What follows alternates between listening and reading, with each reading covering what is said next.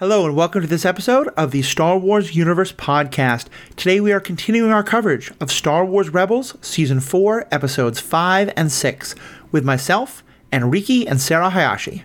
All that and more after a commercial break we have no control over.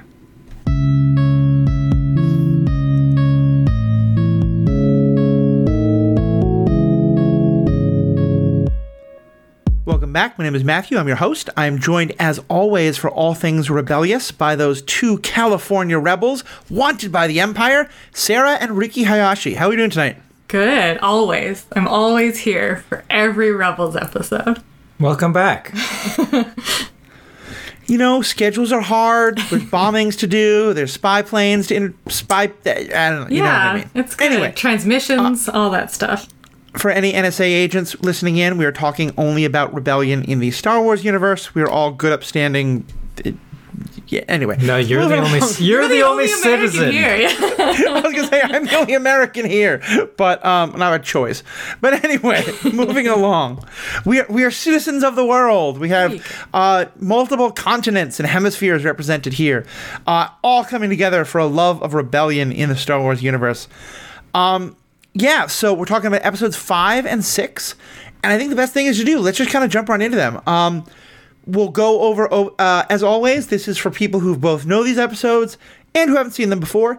So if you've been watching along with us, great. If you haven't watched it in a long time, or you've just never seen it, don't worry, we will give episode spoilers. We will give episode summaries, which will have spoilers. But just kind of starting off, what you guys overall thought of these two? It's good. Rebels is great. It's been a hot minute since I've watched some Rebels. So it was just like nice to be engaging with it again. And it's like is this the last season? We don't have a season after this. This is the last season. Yep. Last season. No, the next season is coming out in live action. There's actually been talk. I believe Rosario Dawson has said that it's basically Rebels season 5. That's awesome. The Ahsoka show. This is the last episode of animated Rebels content. Yes, yeah, the only thing we have access to right now. Exactly. But yeah, it's just like it's getting really good, and I think like we were talking earlier a little bit about how we're at that stage where even though we have distinct episodes, there's like this building through plotline that's been coming. So yeah, it's great. A+ super great. Yeah, these episodes, there are some people out there who might derisively call these filler episodes because it's kind of a transition. I prefer to call it a setup because you have to set up the final arc of the season, taking this rebel cell, from Yavin back to Lothal and setting up the final conflict with Grand Admiral Thrawn. Yeah, I think that's really true. And it is fair that the season has started with two-episode arcs. So 1 and 2 were an arc, 3 and 4 with an arc. This is our first kind of individual episode, and we're going to get, I think, the next 4 or 6 are all one-offs like this. But as you said, Riki, it's filler to me is, and I don't think filler is bad. I think sometimes it's nice just to have like a day in the life with our characters. But to me, a filler is if you removed it entirely from the season, the later episodes would all still make total sense. And here, it might make sense, but you'd miss so much. This is setting up both. It is moving the chess pieces on the board to get them in place for what later happens, but it's also setting up some really important emotional beats, that I think tells us more about our characters and tells us more about where we're going to wind up. Yeah, I agree with that. Woo! Emotional beats. Let's madness. Jeez, sorry. Let's do some episode summaries. So, starting with episode 5, The Occupation. The rebels are informed by Ryder Azadi that the Empire is building a new and improved version of the TIE Defender. Ezra and the Ghost crew depart for Lothal, using Vizago to smuggle them in because the Empire has severely tightened its grip around the planet and nearly crushed the local rebel cell. They find the environment ruined from the Empire's activities, and that some acquaintances like Old Joe were arrested and executed for aiding rebels. Identified and chased, Ezra crew finds unexpected aid from Ezra's old academy friend, Jai Kel, who never says it's rough, buddy, but is voiced by oh god, I can't. I want to call him Danny Zuko, but no, Zuko from Avatar: The Last Airbender. Oh not my gosh, Danny I didn't Zuko. realize that. That's great. It's the voice. It's the voice. Rescued by him and Azadi himself, who ferry them to safety, but are sorely disappointed to hear that the Rebel Alliance is unable to execute a liberation strike on Lothal. Ezra tries to stay optimistic by telling them that they can destroy the TIE Defender factory by working together, though Azadi remains skeptical due to having witnessed the capabilities of the new TIE Defender. Yeah.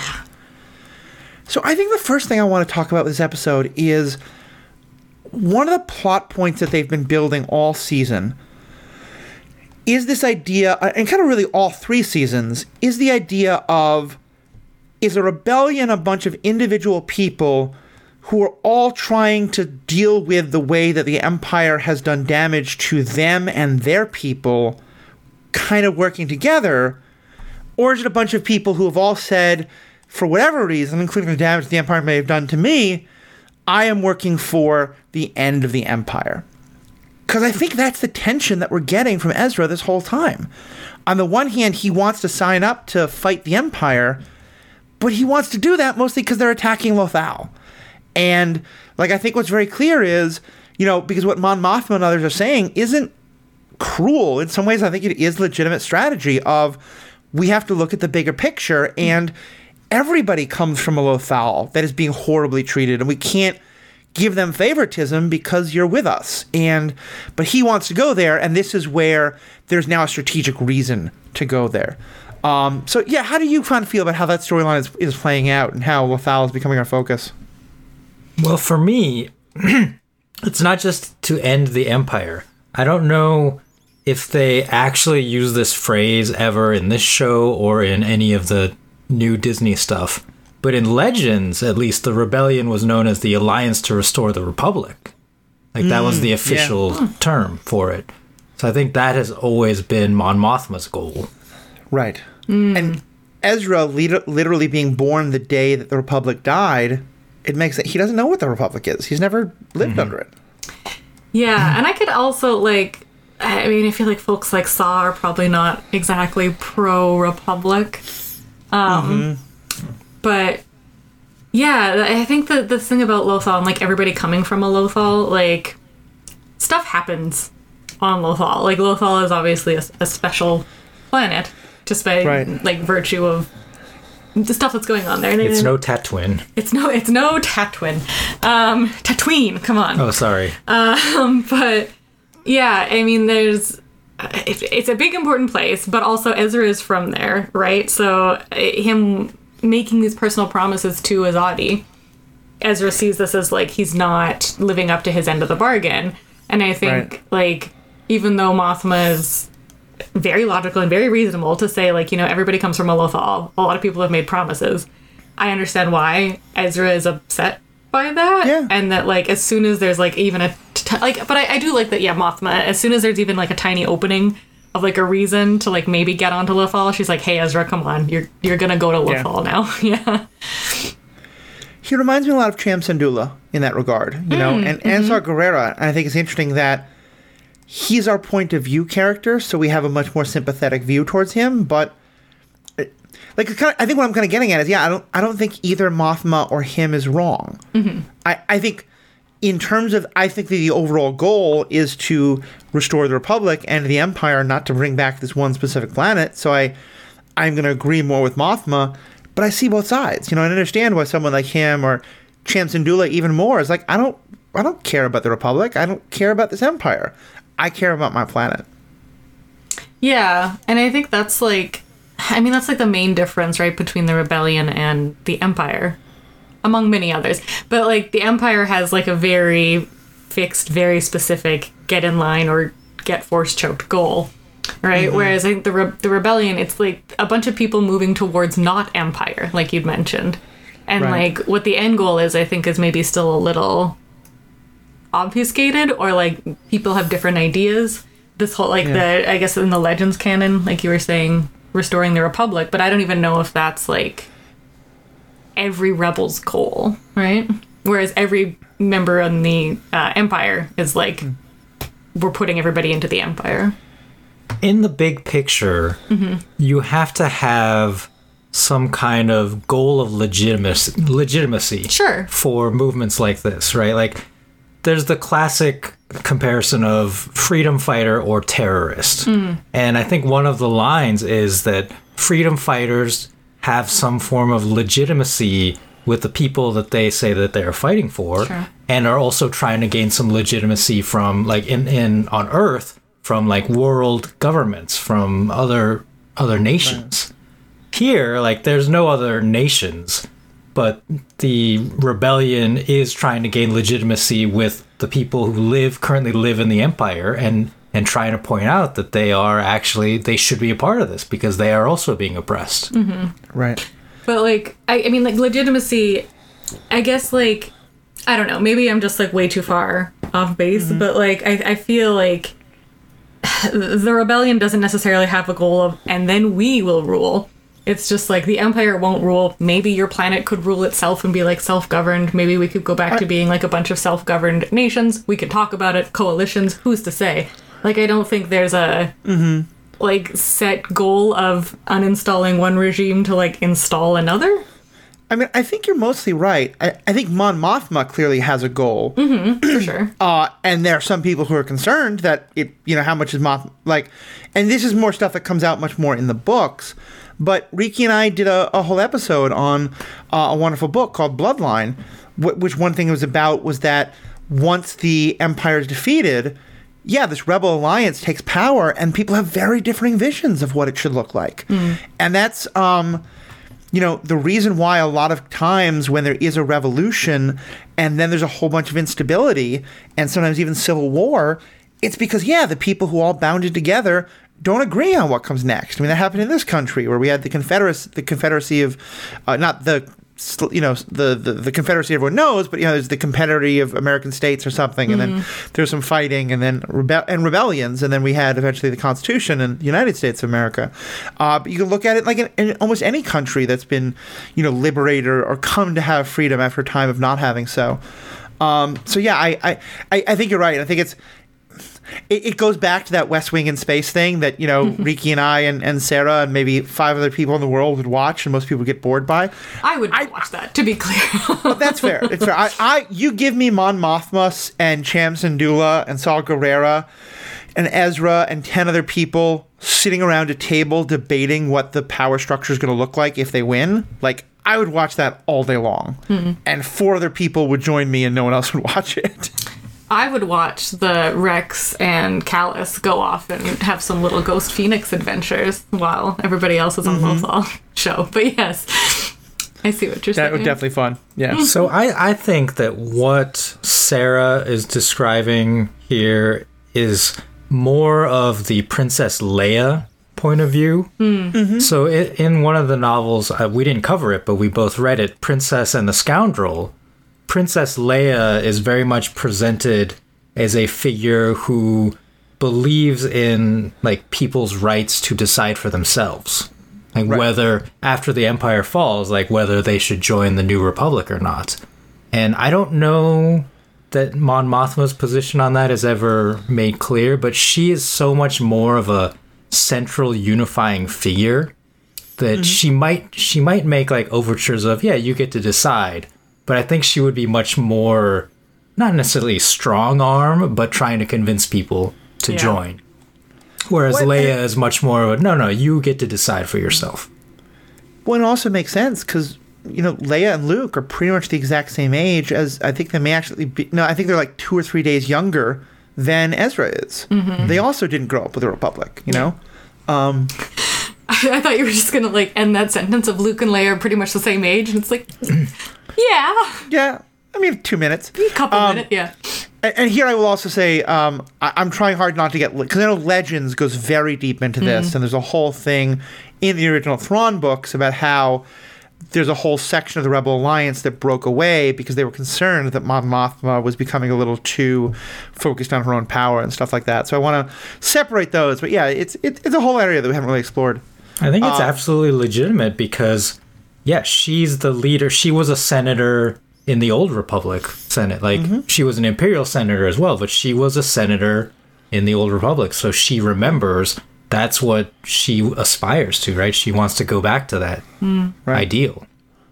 And I think the phrase ideal is really fitting there because I think, and again, I'm projecting from the real world, but I think with good reason, one of the things that happens is if you're part of a system and then that system gets attacked, all of a sudden, not only do you want to literally defend the system, but you become very defensive of the system. And I think there's a lot of people who'd be like, Dooku was kind of right. And the fact that like the Republic had a lot of problems. It had a lot of corruption. It had a lot of issues.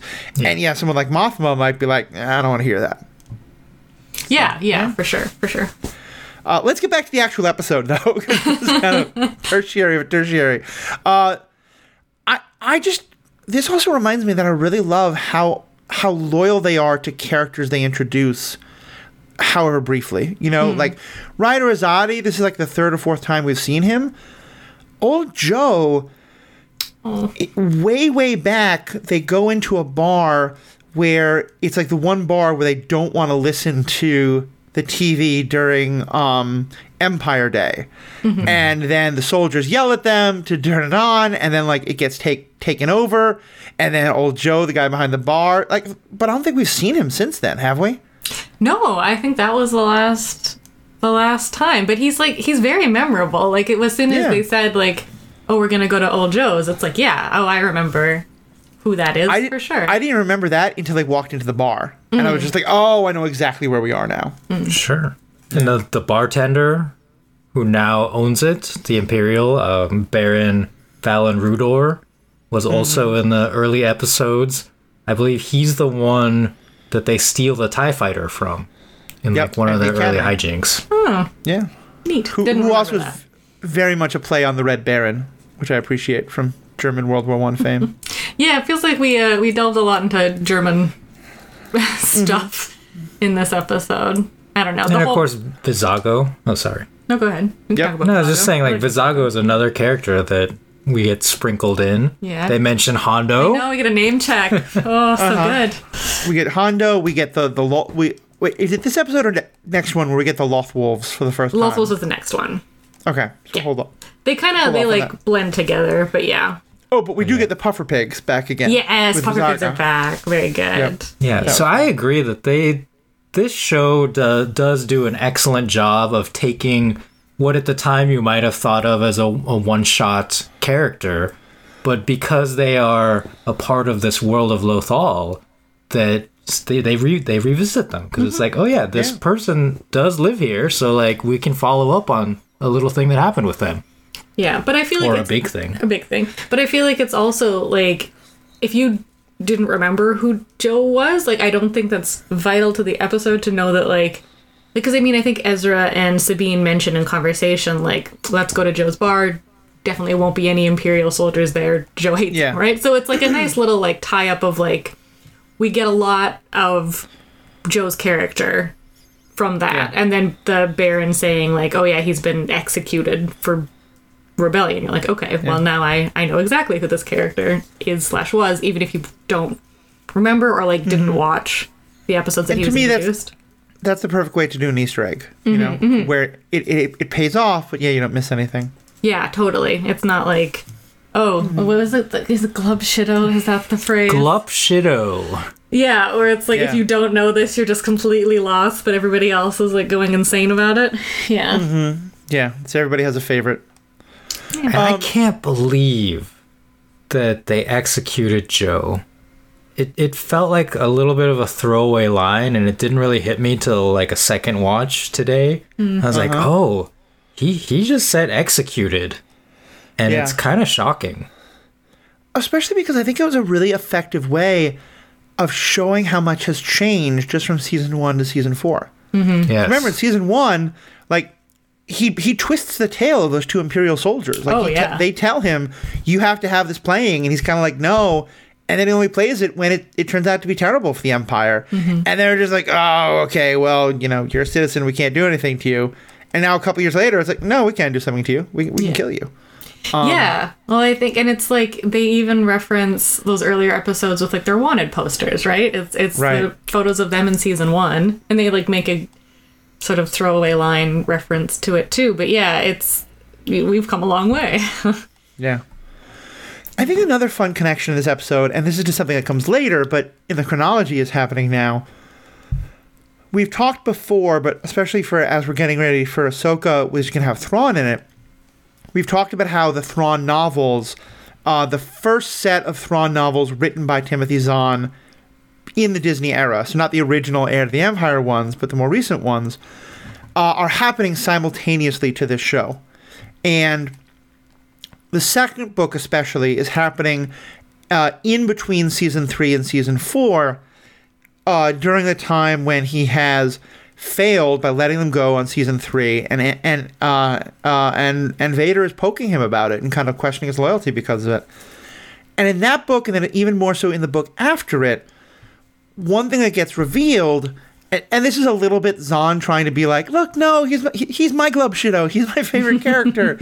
You should. There's another term for like the villain character who we forget how villainous they are because they're just so great. It's like the poor little meow meow or something like that. I'm not familiar with this term, but I get what you're talking about. Like Loki is often be described like, yeah, he's genocidal, but he's so sexy, like, you know. And I think, but what they do establish with Thrawn is that he is very he basically, like, he knows that there's some secret project that Tarkin is running, that he is trying to get, that resources for his TIE Defender project are being diverted away from his TIE Defender project towards this secret project. And he comes to understand that it's the Death Star, and he's very against it. A little bit for ethical reasons, but much more just because he thinks that, like, sinking all of your resources into one big thing that can be destroyed instead of, like, 100 Star Destroyers or 10,000 TIE Defenders is just bad strategy. And so it's just, it doesn't directly, you don't need to have read that to understand this. It came later, but it's a really nice, knowing that we're getting to the TIE Defender project is really cool when you know how important that is to Thrawn and why. Yeah.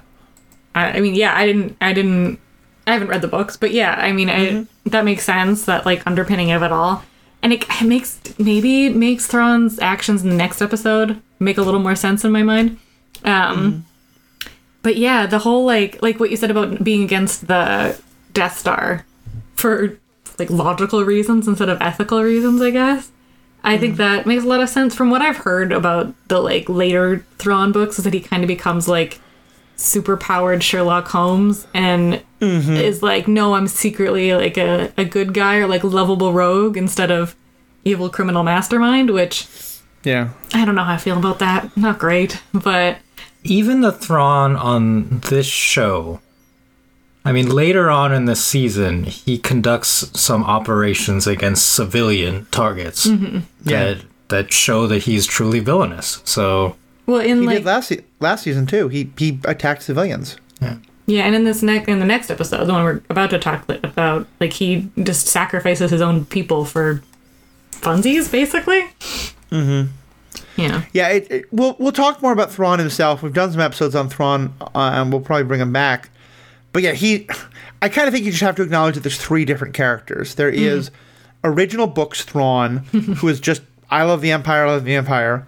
There's this Thrawn, who is still that, but is a little less, hand-rubbing evil. And then there's the more recent books Thrawn, where, yeah, there's a whole, like, the enemy of my enemy is my friend, and so I have to work for the Empire. The basic idea of it is that there's this existential threat to his people, and he thinks a disfractured, fighting with itself republic would not be as strong an ally in his fight against this other enemy as an empire. And a lot of people therefore try to say, but he still works for the Empire. Yeah. I just gotta say that there's a fourth Thrawn, which is the fan ship Thrawn with Eli Vanto. Gotta acknowledge that. Who's Eli Vanto? He's like his subordinate, like his mentee. I see. Yeah. All right. It's in that way that, like, sometimes a straight guy will write all sorts of homoerotic tension without ever having any idea that he's doing so. Sure. But yeah, that's a whole other story, and yeah, that I think that is, those people are even more the, like, he's the poor little meow meow, and I love Thrawn, he can do no wrong. But gotcha. Yeah, like, Anything else on this particular episode we wanted to talk about? I think the scene in Old Joe's is really interesting. Especially just like kind of Ezra wrestling with his emotions in that scene, right? Like they go in thinking it's going to be a big old like screw the Empire party, and it's like a full on like Imperial bar now. Where like the Imperial March is playing in like fun lo-fi form. But yeah, and then like finding like hearing that Joe's been executed, and Ezra can't really react to that, but obviously has a very big emotional reaction. Yeah. I think that like that little moment was just so well done, right? Because you even get that kind of like quiet like bombshell sound effect almost. Like it's not it feels really powerful. And Sabine's realizing what's going on and trying to get Ezra to hold it together so that they can like get their drink, get out, not alert much more attention. But yeah. I'm so glad you pointed that out, because I think that's another way of like, look how far we've come. Because season 1, even season 2, Ezra would have just like freaked out and attacked. Yeah. So yeah, that's a really good thing you pointed out. I'm glad you did. And not just that scene, but the scene at the beginning where they're coming back on the ghost and Ezra wakes up and he's had a dream about Joe and Ryder. And the way that Sabine reacts to him and like the looks that like I don't even remember if she says anything, but the looks that she gives, I found those to be like very important in understanding these two characters and their relationship now and their bond. Like I know like a lot of people wanted to ship these two, and like it never happened on this show, but we're gonna wait for Ahsoka. And I think like it's better than just like if anything had happened between them. Like they are such good friends that they understand each other so well in these episodes. Yeah, they feel more like siblings, and I think that's really important, especially because like Hera and Kanan, who you know get a few close moments together, who are like the mom and dad of the group, right? I think they even mentioned like we gotta go pick up the kids a couple times in the previous episode too, right? When Hera goes like full mom mode when Saw kidnaps them. But yeah, I think it's like having them, instead of being like weird 15-year-old kid crushing on the very cool artist girl, and it just being like a sort of sibling relationship is really important. And in the long-standing tradition of first being in love and then being brother and sister, that's Star Wars. Well, I mean, yes, there's that. But I was going to say, like, putting aside that part of it, I think this evolution makes total sense. Yeah. Like, you know, they first meet. I don't think it's that he's like deeply in love with her. I think he's a 15-year-old boy, and it's like, ooh, pretty girl. Yeah, and she's cool as all heck. Yeah. She's absolutely cool as all heck, and he's kind of full of himself and trying to prove himself, and so he wants to like, he's worried she's flirting with other people. But then, like, I mean, I have friends who I have incredibly platonic relationships with and kind of think of as like siblings who, yeah, I thought were really cute when we first met. And like, I still can acknowledge their attractiveness now, but I'm like, no, I'd never think of them that way. I didn't when we met, but our relationship didn't unfold that way. And I think that's true for a lot of people. Yeah, totally. So yeah, it just, all of it is just so good. It feels natural and it feels earned. And there are so many TV shows that fail this in this regard, where they force characters to be together because that's what the writers had planned all along and wanted to do. And I don't know if that was going to be the case with these characters, but they just let the characters develop and let the chemistry between the actors develop and say, okay, this is what these characters would actually do if they were real people. Yeah. And I think that's where we are.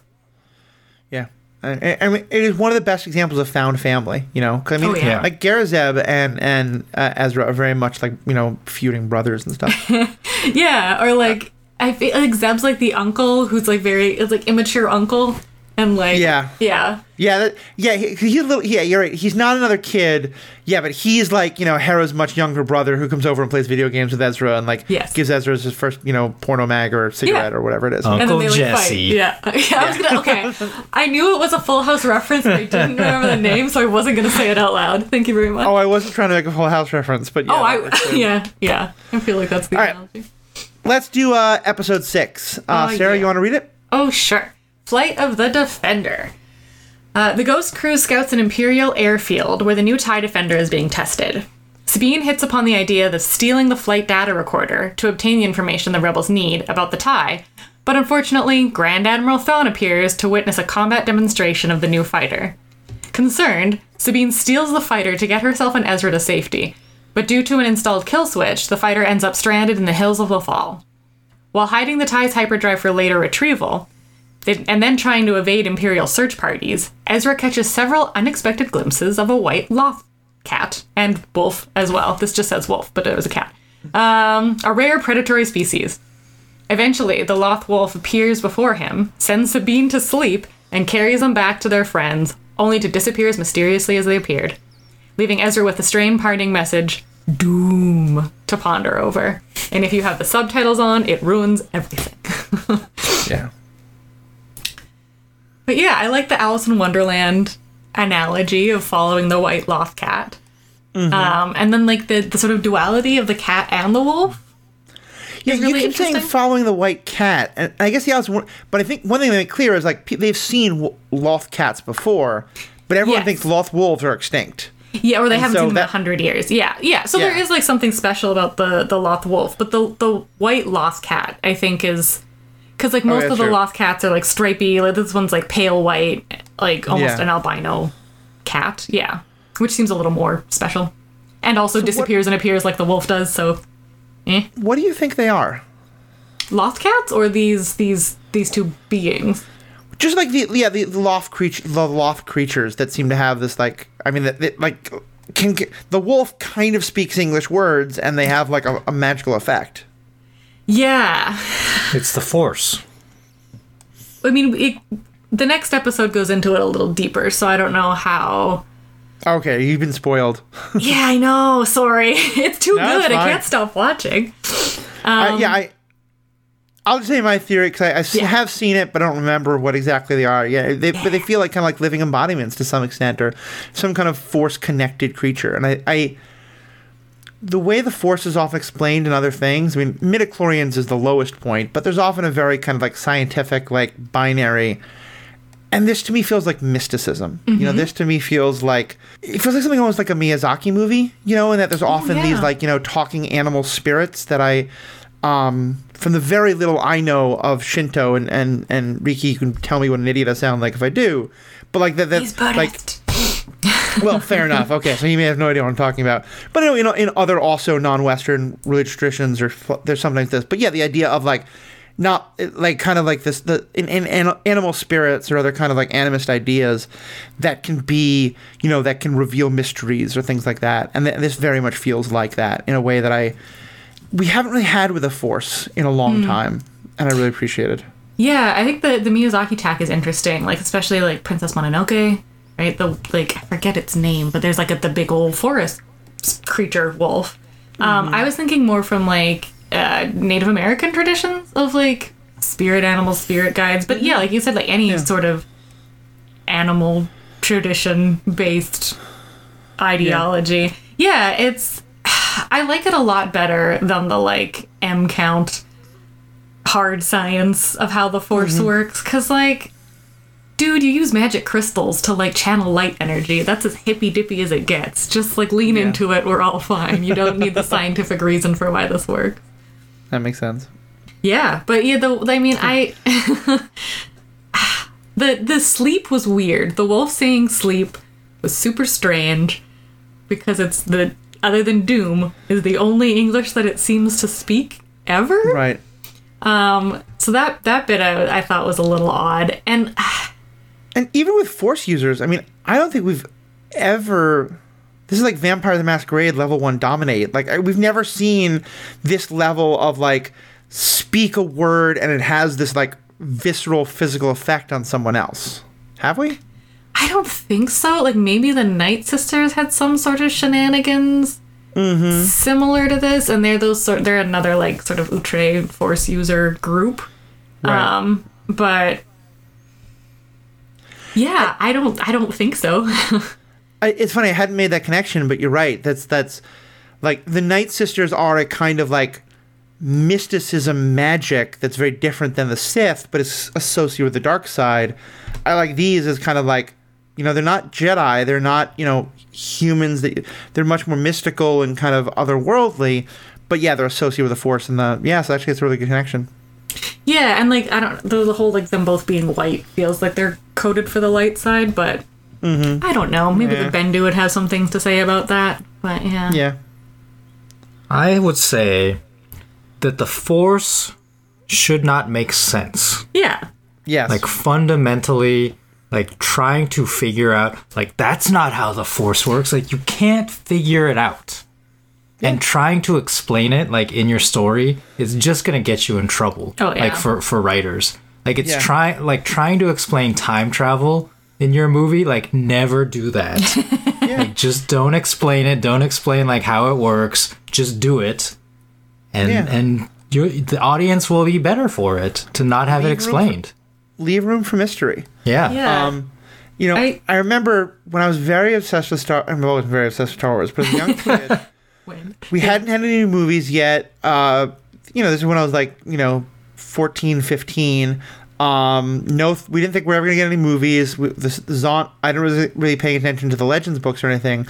But someone who I played D&D with told me he just gotten this book for the Star Wars role-playing game. And I was like, oh, that sounds kind of fun. And like knowing what I did about role-playing games at the time, I figured you were going to be like, like bounty hunters or, you weren't going to be Jedi because they were just way too powerful. And I was flipping through the book, and then I got to the page that was like Force Powers Explained. And I slammed the book shut and like pushed it away from me. And I was like, I don't want to read that. Like, I don't want to read like a game rules breakdown of how to use the Force. Sure. Yeah. I mean, I get it from like a mechanical perspective, right? But like, it's magic. It's space magic. The end. Like and I think maybe that's one of the reasons why I like Rebels so much is it is very like, I don't know. How does the Force work? It just does. And, like, there's not this deep, like, need to pin it down and, like, figure out the ins and outs and, like, all the sort of logical extremities of what the Force is. There's just, like, an acceptance of, like, it, it's magic, basically. Yep. It's, like, running through you. It's in every living thing. It connects us all. You can use it to make a magic sword and also maybe sometimes mind control people. Yeah. Cool. Yeah. I think that works. And it's kind of the not magic, but it's kind of the effectiveness of the character Kanan Jarrus on this show as the mentor, is that he was a Padawan whose training was not completed, so he doesn't have all the answers. And oftentimes, like, he admits that. He's like, I don't know what this means. I don't know how this works. Which is very different from the very authoritative, like Yoda mentor, because like Yoda just knows everything. Yeah, I mean, like Yoda's been alive for forever. But also, I think that's okay. Here we go. We're like pinning down all the reasons why I love Rebels, but I think you've hit on it, right? Where like Kanan hasn't been fully indoctrinated into the Jedi, so he can like go off and do his own thing a little bit, and it is way less. We are the Jedi who know, like Samuel L. Jackson. Mace Windu, right? Of like, we are the arbiters of truth and good. We know everything. We can do no wrong. And there is more of just to like, I don't know, we're just like tapping into this magic and trying to bring love and kindness and like freedom to people the best we can. I'm going to get a little theological here, but it's all very connected. In The Last Jedi, Luke at one point has a line where he talks about how arrogant it was for the Jedi to think that they kind of were the only way to the Force. That line really resonated because that's one that gets used in a lot of religions, particularly the Abrahamic Western religions, but particularly for me as a Christian, because that's an accusation that's often like, that in some ways that was part of what Jesus was teaching, was that, look, people have experiences of God. You don't need to go to the temple. You don't need to go to a priest to experience God. And then yet, because people like power, and religion's a good way of power, all of history has been people saying, no, you have to go through us to get to God. You have to use and a lot of people like myself who are very on the kind of liberal progressive end of our religion, the stories make sense, but to me, all of it is metaphor. It is, there's a divine mystery of some God thing that I can never possibly put into words or understand. But I find metaphors helpful but that you really lose something when you forget that it's a metaphor and think that it's the truth. And so often we say that like there's a real power in someone who has experiences of the divine before they've learned the metaphors that they're supposed to learn to shape it. I think that's exactly it, is that I don't think Yoda knows everything there is to know about the Force. I think it's the Jedi have a very well constructed set of metaphors to explain the Force, and Yoda's very, very good at those. But Kanan Jarrus just experiences the Force outside of them. And I think it's not coincidence that he's becoming very popular, and that Cal Kestis, who is another lost Padawan from the Jedi Survivor video games, and Ezra and Luke. Luke didn't really learn all of those metaphors. He learned a bit of them, but yeah, I think it's a theme that we're getting again and again and again, and it's you're right, Rebels just is really diving into that. Yeah, totally. What does it say about these 2 episodes that we're spending an awful lot of time about the symbolism and the character development and the going off on these incredible tangents? We've said almost nothing about the actual plot of either episode. Well, that's why at the beginning I said, like, some people would call this filler. Because it's just like, we're now on Lothal, but it's like adventure of the week on Lothal. It's like, let's go find out about this TIE Defender. And then, like, hijinks ensue. Yeah. Right? But the show, like, as a whole is constructed so well that even though this is an adventure of the week, it adds so much to these characters. Right. And that's why I almost never like people describing things as filler. Like, every episode is still an opportunity to learn something about the characters and to fall in love with them more. Right. I think that there are definitely episodes on shows where I don't think the writers take that advantage. And I think that those are ones that I would... Like, I'll give you an example, and this is one that the writers, as far as I understand, have confirmed. I think Jessica Jones Season 1 on Netflix is some of the best television that I've ever seen. And by about episode 10, they're ready for the final confrontation with Purple Man. But Netflix said they wanted a 13-episode show. And so then there's kind of this weird diversion into Trish's ex. And the writers have been like, yeah, we had a great 10-episode arc and we needed to make it 13 episodes. To me, that's what I think of as filler. When it really feels like it's more about the number of episodes that they're supposed to get. But yeah, to me, the fact that there's so much richness and depth to this is what really makes it not that. And like I haven't seen Jessica Jones. Are you saying those like bonus episodes? You're kind of like take them or leave them, or do you think they like took advantage of? No, I think they add very little to the story. Okay. I think they're mostly boring and kind of frustrating because you're so ready for the. And that's a lot of the times when I do get things that I think was filler, and I'm just one opinion. I'm not saying Riki's wrong by any means, but yeah, it often feels like it's towards the end of the season when like most of the pieces are in place. But we just need to stall a couple episodes till we can have our big confrontation. Yeah, I think Ted Lasso. Different, amazing show. Ted Lasso, I think, not this current season, but the season before, they had 2 episodes like that. There's the one where, like, the assistant coach goes on, like, a weird drunken bender, and I was kind of like, I could take or leave this. It's a little weird. Like, it's fun, but what the heck is happening? And then there was another one where they all go to Leslie's house for Christmas, and that one was, like, again, you could tell it was filler, but it felt, like, so sweet and so important for all the characters, and you got to see a lot more of, like, their inner lives, that I think it's doing sort of what because, like, yeah, the actual quote-unquote plot of these next, like, few episodes could be condensed down into one episode of just action, action, action. But that's not fun. That's not as rewarding as, like, exploring the nuances of these characters. And, like, the relationships that are developing and, like, the political climate. As much as I hate the, like, tax rates are going up sort of political stuff, I think, like, Rebels does a good job of, like, there's politics on the fringe, but, like, again, don't need to explain the exact minutia of, like, which trade agreements have been violated and how much different interest rates are going to be hiking up so that the finance corporation, blah, blah, blah, blah, blah, blah, blah. I'm asleep already. Banking clan, sorry. Isn't there a finance group, too? I thought there were two. There's a trade federation. Trade Federation, that's them. Yeah. And a corporate union. Techno union. The techno union. The techno union sounds rad as all heck, and I know they're not, but I just want to yeah, 100%. I do just need to defend that whole beard in Ted Lasso. The whole beard goes on a weird thing. I liked it, but I mean, it was strange.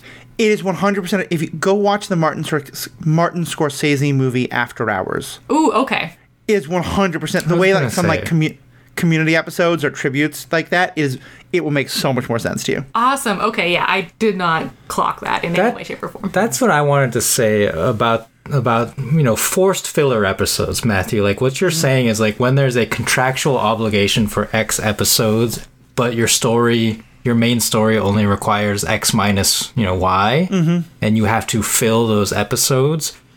I want writers and showrunners to take a chance and to do something artistic, like you described as a tribute to Martin Scorsese. But what I think of like a classic case of taking a chance was the Buffy the Vampire Slayer episode Hush, which was just a Monster of the Week episode. But it was like over half of the episode, there's no dialogue. The characters are magically unable to talk. And it was such a groundbreaking episode of TV for that reason. Yeah. I actually thought you were going to mention another Buffy episode that I think was also like that, the Body. My heart. Yeah. I mean, I think that episode had more of a story. Yeah, hard plot. Reason. Yeah. Like, I think Hush... The gentlemen, like, we never see them again, so it was literally just Monster of the Week. But it was done in such a unique way. And that's what I want TV shows to do, is, like, try something. Yeah. I think you're definitely right. I think, basically, I guess what I'm saying is that sometimes due to contracts or other things, writers have to put in episodes that maybe they wouldn't necessarily do so, and it's an opportunity. And sometimes writers really knock the ball out of the park, and when they don't, I think filler is an appropriate word, but maybe there's a better word for it. Certainly, I think I'm using it very differently than the way filler is used today. But anyway, we're still now also way off the actual But plot also the TIE Defender. The TIE Defenders are neat, and Thrawn's here now. Yeah, let's talk about Grand Admiral Thrawn. He's never been more of a prick than he is in this episode, right? Such an ass. Oh my gosh. The way... When Sabine steals the TIE Defender and she starts strafing the other TIE interceptors at the base to stop them from pursuing, right? Which makes sense.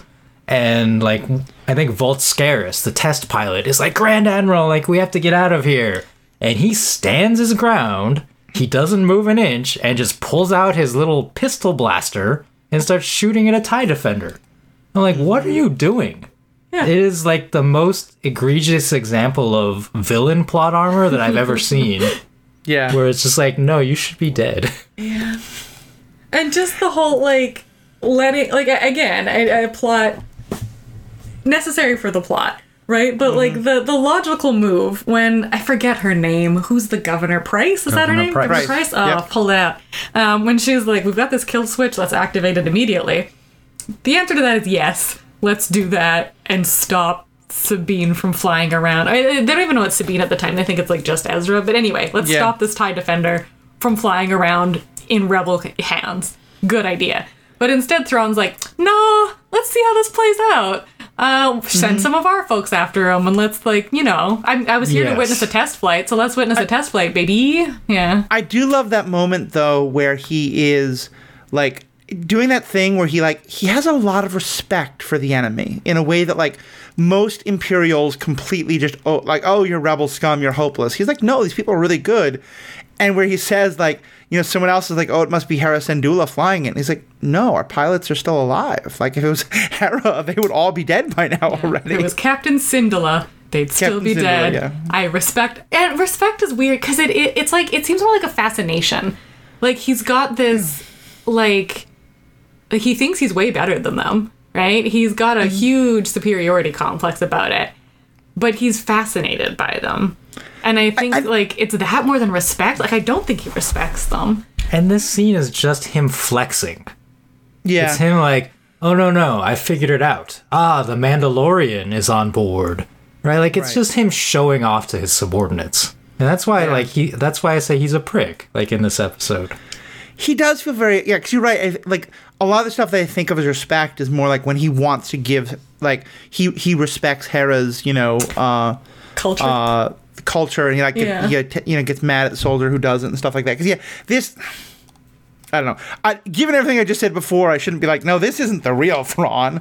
But yeah. But also, this is when he's at his most frustrated, Like. Sure. No, I know, but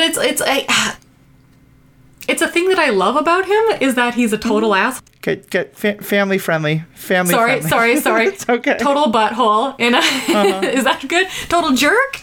Is jerk good? Okay. It's a total jerk in the way that, like, is very charming, right? Like, he's extremely charismatic. He's very intelligent. He's also just a jerk. And even when dealing with Hera's family, Calicori. Yeah, that's what it is. Mm-hmm. But other stuff, like all the art on the planet that Hera's from, which is named Ryloth. Thank you.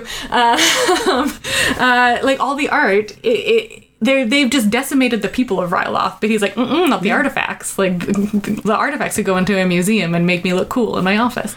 Like it's a very colonizer mindset that I like that they're doing as a villain, right? It's much more interesting than just mustache twirling. There we go. I think they have him filling a very similar role as Callus did in early seasons. Like the name Callus alone tells you this guy is not like Mr. Lovable Huggy guy.